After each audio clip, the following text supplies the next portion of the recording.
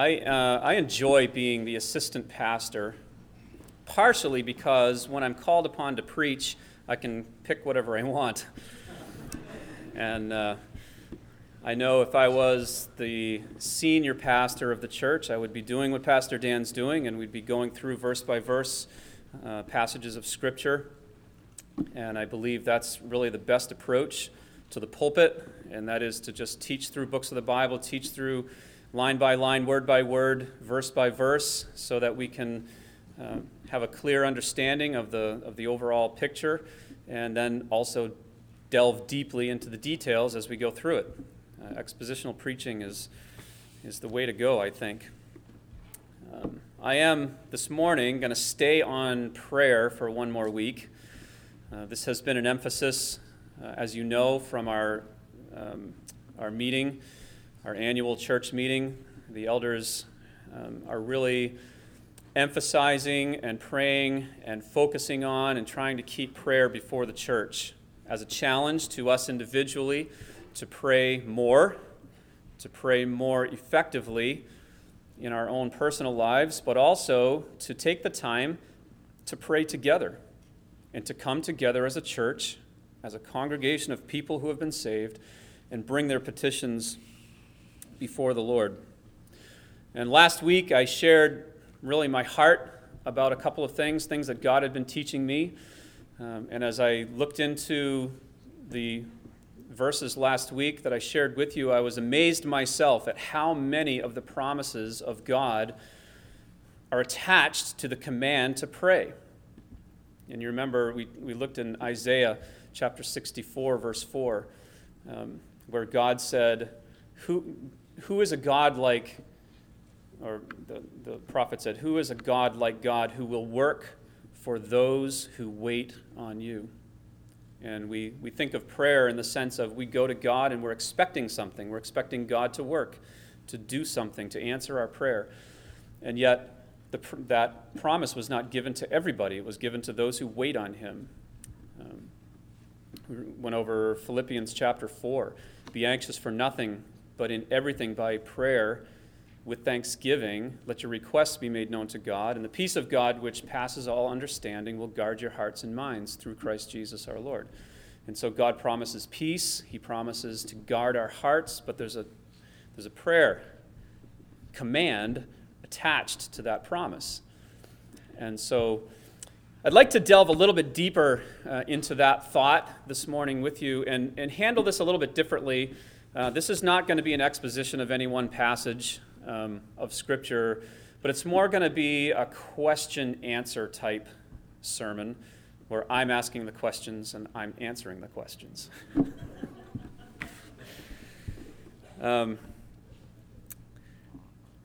We're going to take a look at a lot of Scriptures as we look to the answers for these questions, but the questions that I'm raising this morning are questions that I have raised in my own life, in my own prayer life. And so to a degree, they are personal questions.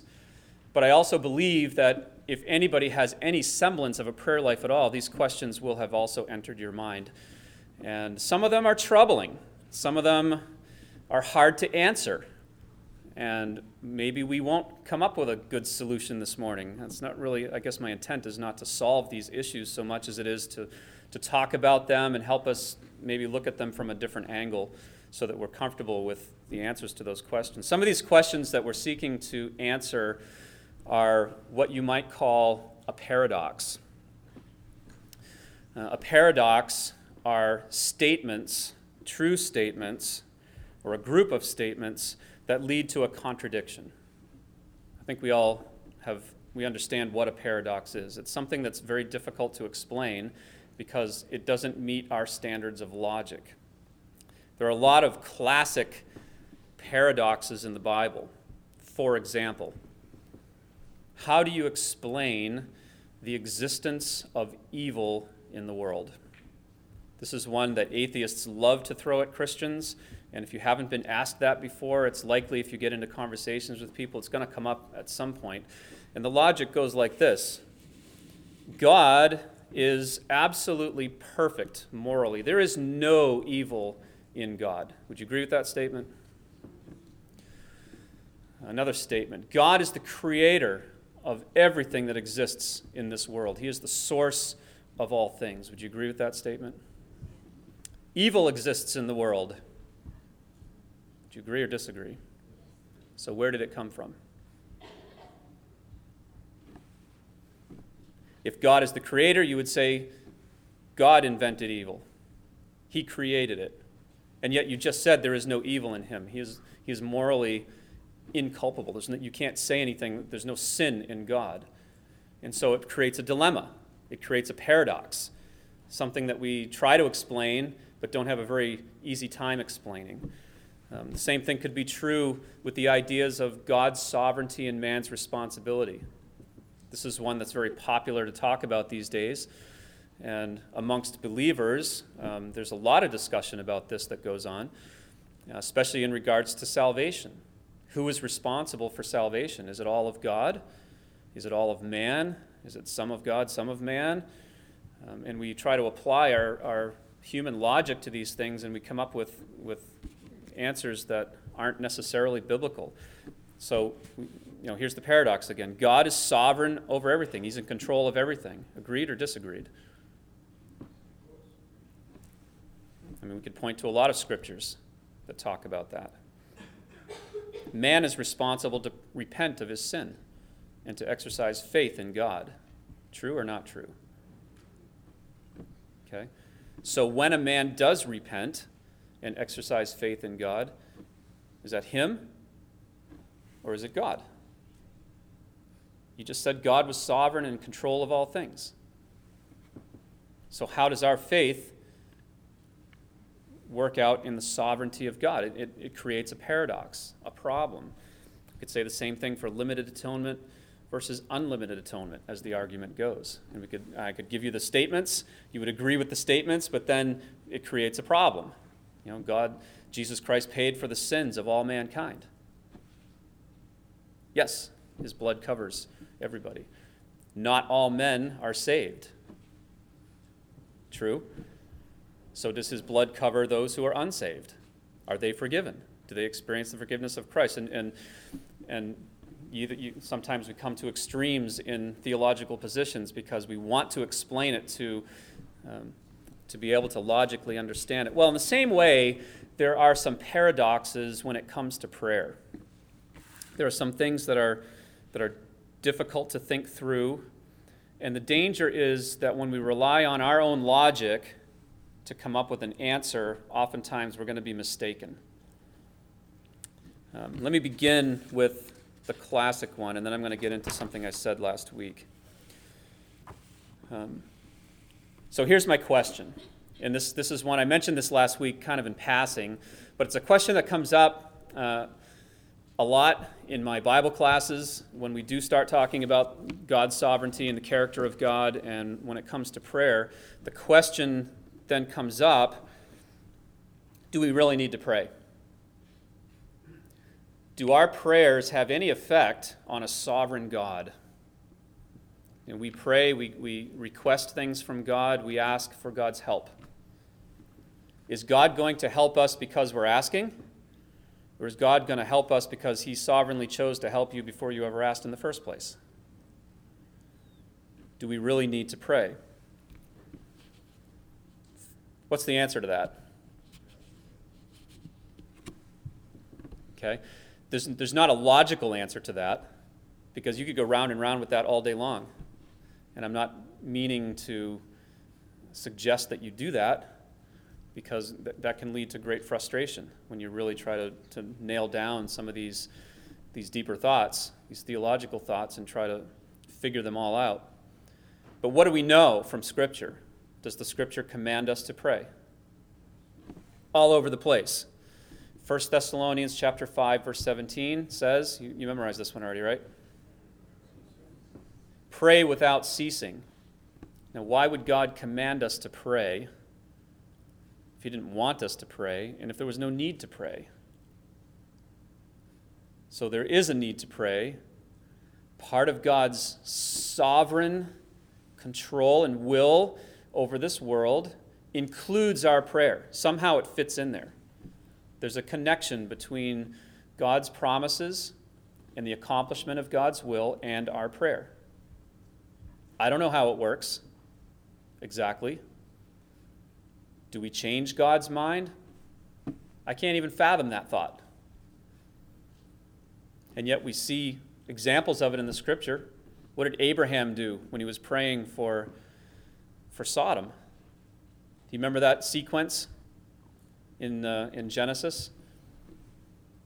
His nephew Lot was living in Sodom, and Abraham came to God and tried to persuade him. God was going to judge Sodom, destroy Sodom.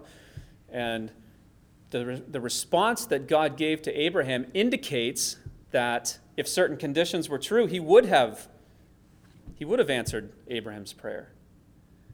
Abraham said, Lord, if there's just 50 people in that town that are righteous, would you spare them? Now, God had already said he's going to destroy them and judge them. And what was God's answer? Yes, if there were 50 people, I would spare them. So Abraham thinks, okay, what about 40? Would you spare them for 40? Yes. Would you spare them for 30, for 20, for 10? Yes. And so was Abraham swaying God? Was there a compulsion on God's part to move because of Abraham's prayer? It's an interesting concept, how our prayers and the sovereignty of God flow together. They weave together.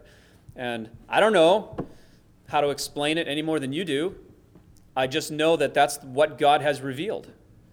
God has told us that he will answer our prayers.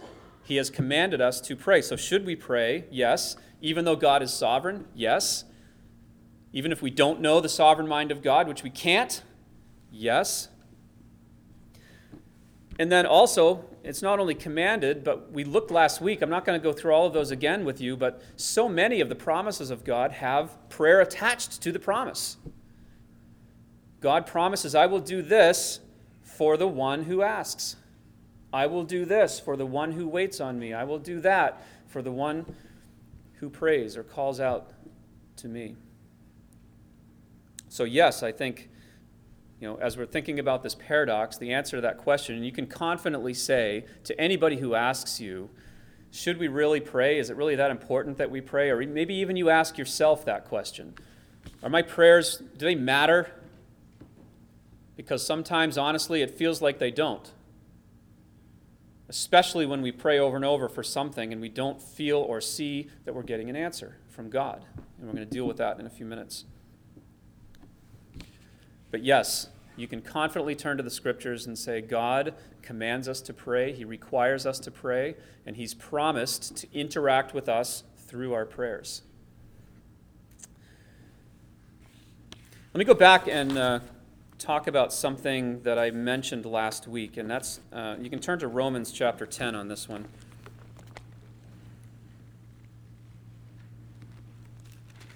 As I was listing out the promises of God and the prayers that are attached to them, I included this in Romans chapter 10, verses 9 through 13, that if you confess with your mouth Jesus as Lord and believe in your heart that God raised him from the dead, you shall be saved. For with the heart man believes, resulting in righteousness, and with the mouth he confesses, resulting in salvation. For the Scripture says, whoever believes in him will not be disappointed. For there is no distinction between Jew and Greek, for the same Lord is Lord of all, abounding in riches for all who call upon him. For, and then there's a quote from the Old Testament, whoever will call upon the name of the Lord will be saved.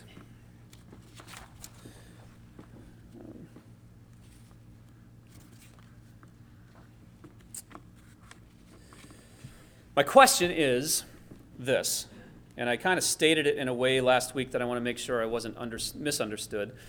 Is prayer a requirement for salvation? Does God require men to pray in order to be saved? And at one level, I would say no. What are the requirements for salvation? For God so loved the world that he gave his only begotten Son, that whoever believes in him should not perish but have everlasting life. God requires faith. And really, more more fully stated, it's repentance and faith. Those are two sides of the same coin. When you exercise faith, you are repenting. When you are repenting, you are exercising faith. And so those two thoughts go together. Is there anything else required of us in order to be saved? No. If you believe the gospel, you will be saved. That is the only requirement that God places on us. And I could give you a whole litany of scripture on this over and over and over and over and over again. Believe in the Lord Jesus Christ, and you shall be saved. But on the other hand, I would also say yes to that question. Not that prayer is a requirement in the same sense that faith is a requirement, but prayer is involved in the exercise of faith. And it really comes from an idea that's here in verse 13, where it talks about calling upon the name of the Lord. And I'll get deeper into that in just a second.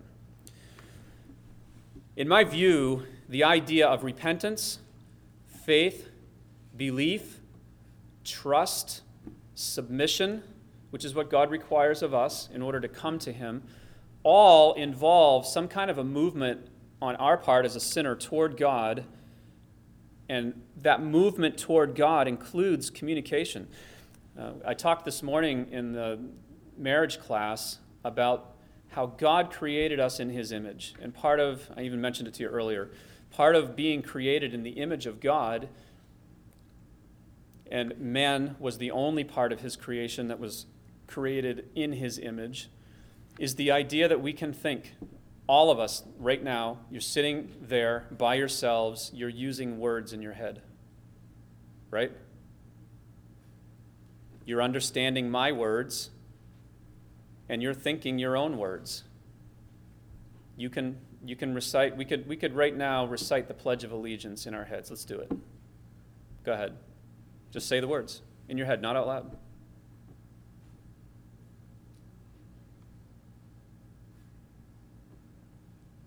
Is that not cool? That's what makes you a human being. We communicate. We have a spirit or a soul inside of us that is able to use language.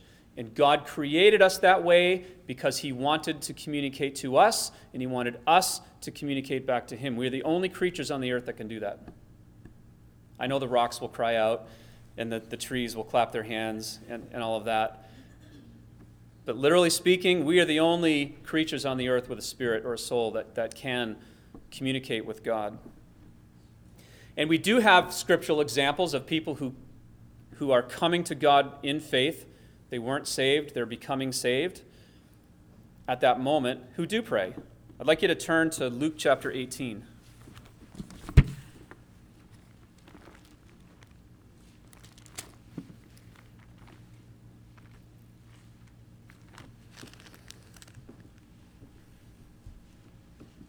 Verse 9.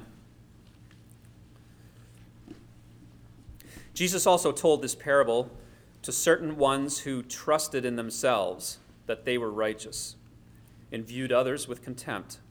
And here's the parable.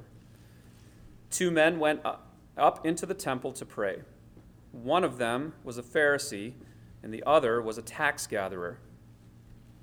The Pharisee stood and was praying thus to himself, God, I thank Thee that I am not like other people, those swindlers, unjust, adulterers, or even like this tax gatherer.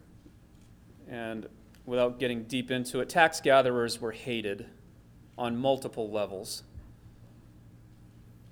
They were emissaries of Rome, collecting Roman taxes. They were looked at as traitors with disgust. And not only that, but there's ample evidence that these tax gatherers took a lot more than they were supposed to. In Rome, just turned a blind eye to it. So when they gathered taxes, they would gather the tax that Rome required plus, and they would keep it for themselves. And so they were despised. They were hated because of their greed and what they did. And so the Pharisee's standing there and says, I'm glad I'm not even like this guy. I fast twice a week. I pay tithes of all I get. But the tax gatherer, standing some distance away, was even unwilling to lift up his eyes to heaven, but he was beating his breast saying, God, be merciful to me, the sinner. And I tell you, this man went down to his house justified rather than the other. For everyone who exalts himself shall be humbled, but he who humbles himself shall be exalted. And so you see the humility that's required for us to come to God in the first place. That's how we exercise faith. We trust in what God has done and not in our own works. That's vital and foundational to salvation. But what did this man do when he understood the gospel? He cried out to God. And he said, be merciful to me. He communicated with God. Another example we can find of this is the thief who died on the cross next to Christ. And this is in Luke chapter 23.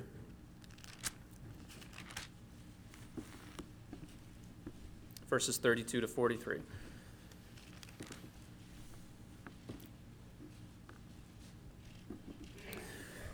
Verse 32 says, and two others also, who were criminals, were being led away and to be put to death with him. And when they came to the place called the Skull, there they crucified him and the criminals, one on the right, the other on the left. But Jesus was saying, Father, forgive them, for they do not know what they are doing. And they cast lots, dividing up his garments among themselves. And the people stood by, looking on. And even the rulers were sneering at him, saying, he saved others, let him save himself, if this is the Christ of God, his chosen one. And the soldiers also mocked him, coming up to him, offering him sour wine, and saying, if you are king of the Jews, save yourself. Now there was also an inscription above him, this is the King of the Jews. And one of the criminals who were hanged there was hurling abuse at him, saying, are you not the Christ? Save yourself and us. But the other answered and rebuking him said, do you not even fear God, since you are under the same sentence of condemnation? And we, indeed justly, for we are receiving what we deserve for our deeds. But this man has done nothing wrong. And he was saying, there's the saying again, Jesus, remember me when you come into your kingdom. And he said to him, truly I say to you, today you shall be with me in paradise. So here was the salvation experience of this man hanging on the cross who recognized who Jesus was. And he prays to him. He talks to him. And so what was in his heart was expressed. Now, here's my question. Do you think that the tax gatherer was saved because he prayed?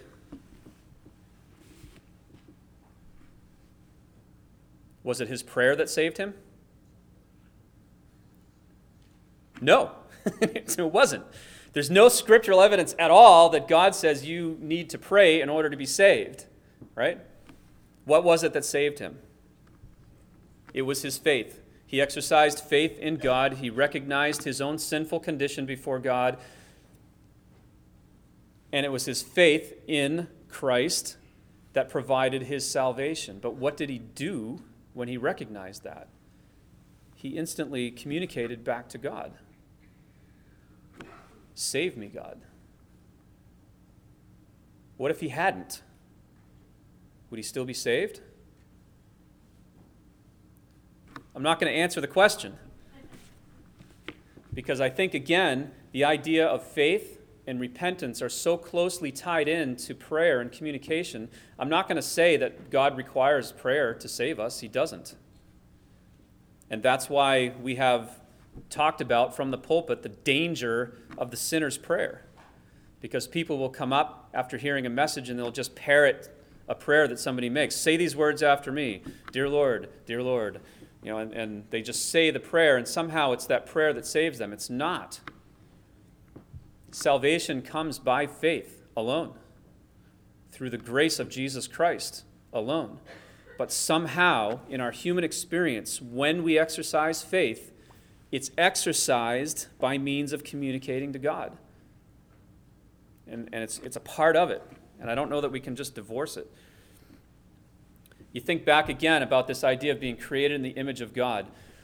If you think of the first people, Adam and Eve, they were created in an environment that was perfect. They had not yet sinned, and what were they doing?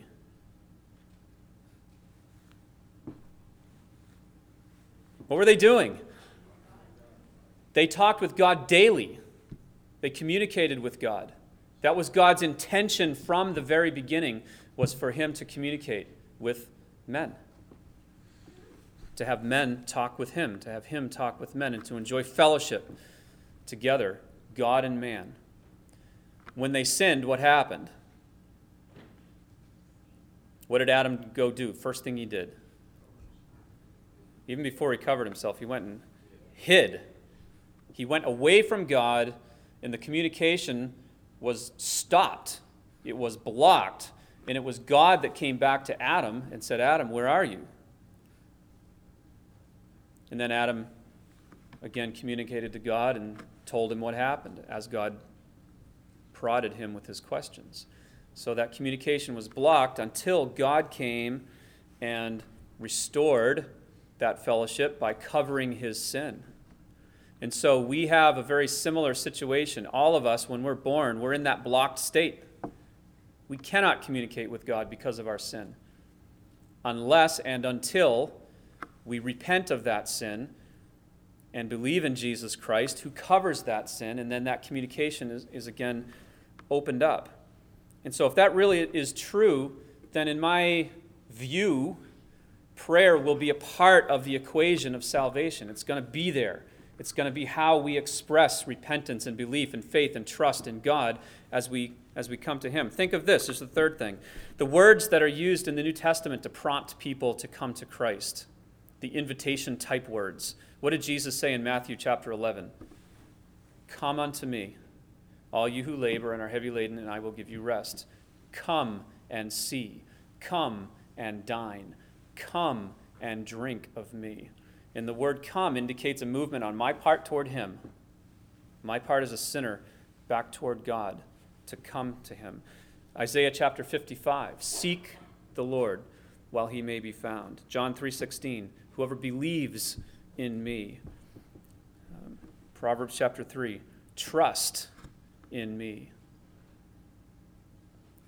Can there be belief, trust, repentance, and a coming to God without any communication on our part to God? Just asking the question. It seems to me like there has to be. The last thing was, we get back to this verse in Romans chapter 10, and the idea of calling upon God. Obviously, the calling upon God here is not simply a prayer to God. Okay? It has to be more than that. We say in Romans 10, verse 13, whoever shall call upon the name of the Lord will be saved. So does that mean that if a neighbor, we share this verse with a neighbor and they just cry out to God and say something to God, that they're automatically saved? No, it's not the prayer that saves. So the calling out, there's more to it than just obviously a simple prayer. It is referencing our faith. It's referencing back in verse 9, the confession with the mouth and the belief in the heart. It all ties in together. So when we're calling upon the name of the Lord, it's more than just somehow verbalizing something. There's another verse I want to share with you in Acts chapter 25, verse 11, if you turn there, that kind of shed some light on this for me as I was thinking about it. Paul uses this word. It's the same exact word that's used in Romans chapter 10, verse 13. Whoever shall call upon the name of the Lord. That call upon the name of is one word in the Greek language. And Paul uses it here in this context, and I want to share it so that maybe it'll help our understanding of it. Verse 6, chapter 25 of Acts. After he had spent not more than 8 or 10 days among them, he went down to Caesarea, and on the next day he took his seat on the tribunal and ordered Paul to be brought. After he had arrived, the Jews who had come down from Jerusalem stood around him, bringing many and serious charges against him, which they could not prove. So you got the context? Paul was brought to court. He's sitting before a judge.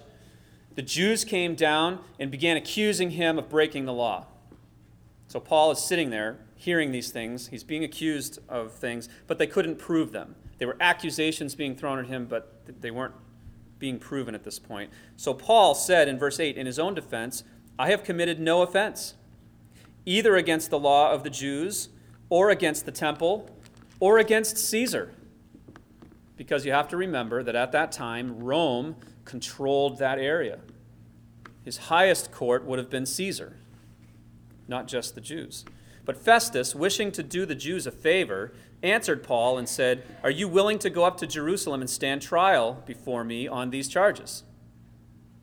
Paul said, "I'm standing before Caesar's tribunal, where I ought to be tried. I'm a Roman citizen." He was claiming his Roman citizenship here and said, "You have no right to try me in this case. You're out of your jurisdiction. If you want to try me, bring me before Caesar," and see what he says. He says in verse 10, "I have done no wrong to the Jews, as you very well know. If then I am a wrongdoer and I have committed anything worthy of death, I do not refuse to die. But if none of those things is true of which these men accuse me, no one can hand me over to them. I appeal to Caesar." You know what that word is? I call upon the name of Caesar. It's the same word. And so what was Paul doing? If this had taken its logical and ultimate end, where would Paul end up being? He would be standing before Caesar, and he would be pleading his case. "Caesar, I appeal to you. I appeal to your law and your judgment. You are the highest judge of all. If you determine that I am guilty, then I will be guilty and I'll be sentenced to death. But if not, I stand by your judgment. Whatever you have said is true, and that's what I believe." And in the same way, when we call upon the Lord, what are we doing? We are coming before God, and we are appealing to God. We come to him and we say, "God, I have no standing before you. There's nothing that I can bring to forgive my sin, but I appeal to you in what you have done. I appeal to the Lord Jesus Christ. I appeal to the gospel, which says if I believe in Jesus Christ, I will be saved." And so in that sense, you are calling upon the name of the Lord. You are appealing to God for your salvation. But I once again say, what if Paul had gone before Caesar and stood there silently? It's assumed that he's speaking. It's assumed that he's communicating. And the same thing is true here. I believe that when we do this in our heart, when we come to faith and we understand that Jesus Christ is the way, the truth, and the life, no one can be saved or justified apart from the blood of Christ. We owe everything to him. That when we come to that point in faith, part of the equation is going to be us going to God and praying. So anyway, that was another question. Does God require prayer for salvation? It's a little bit of a conundrum, a paradox. I would say no, he doesn't. It's not one of the judicial requirements of God, but it's going to happen. Anybody who comes to Christ is going to pray, and they're going to call out in that sense. So prayer. All right, let's move on. 2 more questions. Next question: Does prayer? Think about this one. Does prayer guarantee that God will fulfill his promise to you?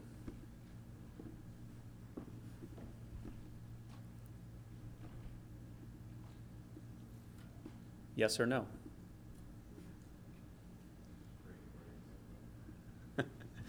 There's no easy answer to that question either, which is why I wanted to dig down a little bit deeper with you this morning. Last week, obviously, we talked about the promises of God, God working on our behalf, God delivering us, God supplying peace, God guarding our hearts, God giving us rest. And with each of those promises was attached a command to pray. And so I made the point last week that we ought not to expect God to fulfill his promises in our life if we're not praying. They're again, connected together. The sovereign will of God and working out his promises in your life and in my life and the life of the church and the life of the world is somehow intertwined with prayer. They work together. And so my answer to that would be yes. God does work out his will and answers his promises when we pray. But my question was, is it guaranteed? Yes and no. Who was the promise made to? You've got to ask yourself the question. Can you claim a promise of God if you are not a Christian? Who were these promises made to? You go back to Philippians chapter 4, and it says, "Be anxious for nothing, but in everything by prayer and supplication let your requests be made known to God," or with thanksgiving. Who was he writing to? Go back to chapter 1, verse 1. Who is he writing to? Actually, verse 2, I think. He's writing to the saints in Philippi, those who had trusted Christ as Savior. So all of the promises in that letter and other letters that Paul wrote to the church were for the church. And if you're not a part of the church, because you're not a Christian, you can't claim these promises. These are for people who've been saved, people who belong to God, people who know God, who have trusted in God. And so it's important. Sometimes we, even as Christians, do the same thing. We jump back into the Old Testament, and if God made a promise to Israel, we claim it. God never promised that to us, did he? Not necessarily. You've got to read the Bible in context and understand who's talking and who's being said to. But another thing to consider, we mentioned it last week in James chapter 4. James said that, let's just turn there. We'll read the verses together. James chapter 4, verses 1, 2, and 3. "What is the source of quarrels and conflicts among you? Is not the source of your pleasures that wage war in your members? You lust, and you do not have, so you commit murder. And you are envious and cannot obtain, so you fight and quarrel. You do not have because you do not ask. You ask, and you don't receive because you ask with wrong motives." Or the King James said, "ask amiss." You're asking with the wrong motives. So, is it prudent for us to evaluate our motives when we come to God in prayer? You bet it is. If God isn't answering prayer, is it perhaps because we're not saved, or perhaps because we're asking with selfish motives? These people in James, there's a debate over whether James was writing to Christians or non-Christians or both. As you read the beginning of the book, and it talks about the 12 tribes that are scattered abroad, it seems to be that James is writing to believers throughout the majority of the book, but there's passages which might indicate he's talking to people who either have professed Christ but have not fully and truly understood the gospel, or perhaps even unsaved people. So he says, "You lust." Who's the you? Well, maybe it is us.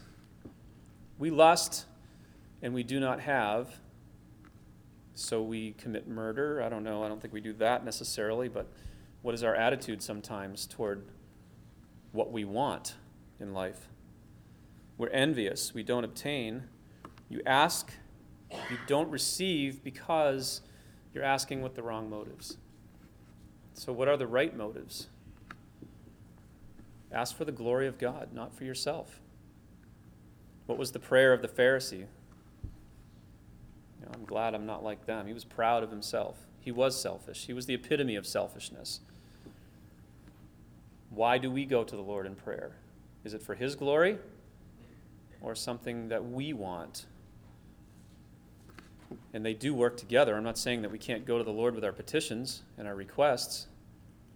Just because we ask God for something doesn't necessarily mean it's selfish, but we can ask with an attitude that wants to bring glory to him, or we can ask with an attitude that wants to bring glory and pleasure to ourselves.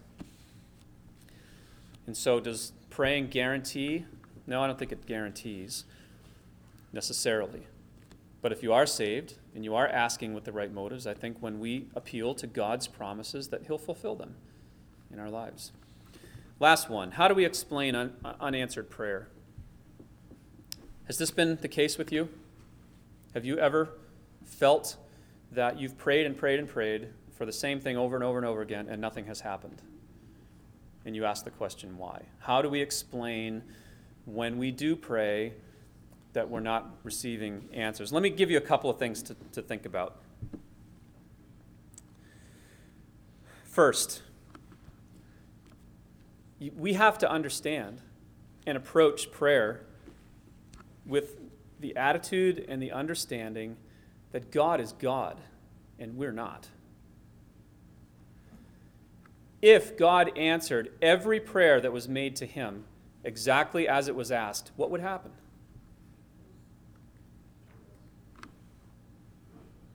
His will would not be accomplished, that's for sure. Right? Are we infinitely wise? Do we see into the future? You may be asking for something that is very legitimate. But if God has a plan that includes this thing that you're asking for God to remove, and it's going to have an impact in the future, He sees that. He knows what's happening. He knows the beginning from the end. He is the Alpha and the Omega. And perhaps He's not answering your prayer because of His wisdom. But we can't see it because we're not infinitely wise, and there has to be a trust and a rest in God when we pray. There has to be. Otherwise, we're just going to get frustrated every time we ask for something and it doesn't happen. 2, prayer is, by nature, a request. You're asking something of God, and a request, by nature, implies that it may or may not be granted. Do you get everything you ask for from everybody else that you ask? No. My son asks me to help him build a Lego set. I'll look at this from 2 different angles. I promise my son, I will help you build your Lego set. And that's what I tell him. So he knows that I've made this promise. So he comes Wednesday afternoon and says, Dad, can you help me build the Lego set? And I say, no, not now. Thursday afternoon, Dad, can you help me build the Lego set? Not yet. It's not the right time. Friday afternoon, Dad, can you help me build a Lego set? How many times is he going to ask me and I say no before he's going to start getting frustrated with my promise? Will I fulfill the promise? I'm the one who made the promise. I have the right to oversee the fulfillment of my promise how I see fit. It may not be the right time to help him when he's asking. There may be other things that are more important at the time he's asking. Does it mean I'm not going to fulfill my promise? I will fulfill my promise. I made a promise to him. I kept my word, and I will keep my word. I'm a man. God's God. He will keep his word. But there are times when we ask and we ask and we ask, we don't see God answering, we get frustrated. There has to be an understanding that God will keep his promises. Well, think of it this way. What if I never promised him that I was going to help him build his Lego set? And he doesn't have that promise in the back of his head. He just comes to me and asks, can you help me? And at the moment, I say the same thing. No, no, no. How many times is he going to hear me say no before he stops asking when it is my full intent to help him when the time is right? We're not infinitely wise. We don't know the mind of God. We have to come to him in humility. We have to come trusting that he will answer our prayers according to his will, his knowledge, his goodness, and that when we don't get what we want, it's not because God is holding back on us. Did Jesus always get his prayers answered?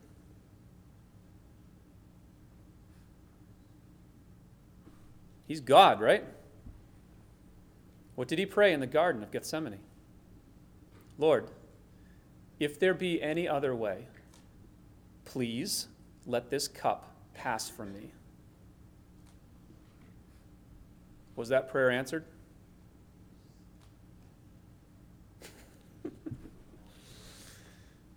It was answered in a way, yes. But the answer was no. There is no other way. Even Jesus himself asked for something that God could not grant and would not grant. And yet at the end of that, what did Jesus say? Yet not my will be done, but your will be done. That's the way we need to come to God. How do we explain unanswered prayer? Well, part of it is we just need to understand who God is as we're praying to him and realize that he's wise. Are we asking for something that God promised us or not? Most of the time, we're asking for things that God hasn't promised us. We're asking for good health. Has God promised us good health? Where? No, he hasn't.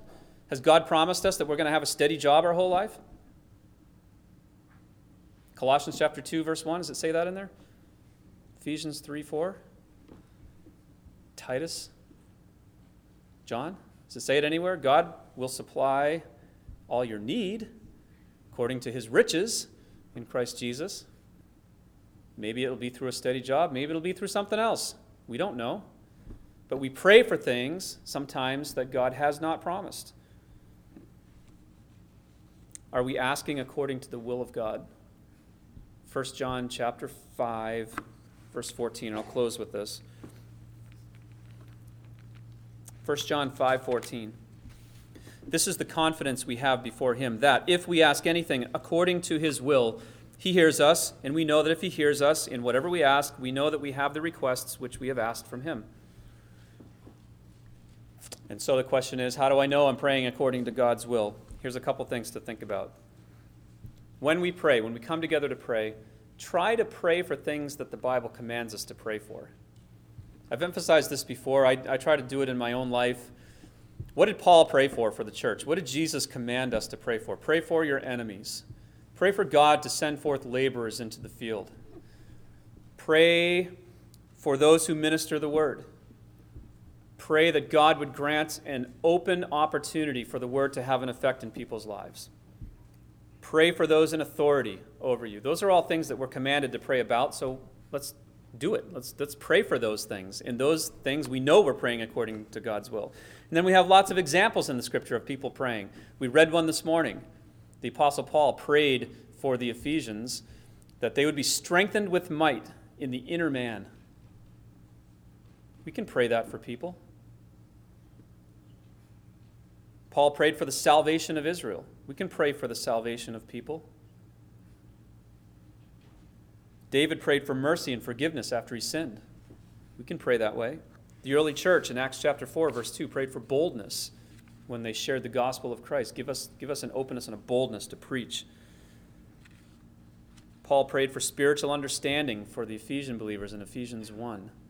Look at the examples that God does give to us in the Scripture and model our prayers after those.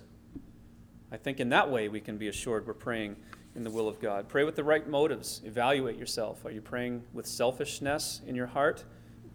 Are we asking because of lust? Are we asking because of pride like the Pharisees? I think there has to be part of that. Philippians 4 says, let your prayers be with thanksgiving. Are we thankful? Are we praying with thanksgiving in our heart? 1 Thessalonians 5:17 says, pray without ceasing. Are we persistent in our prayers? All of these things, I think, add up to say that's how to pray in the will of God. And should we stop praying because we think God isn't answering? Well, if we say, God isn't answering me fast enough, what is that on our part? Impatience. What does God say about impatience? Don't be impatient.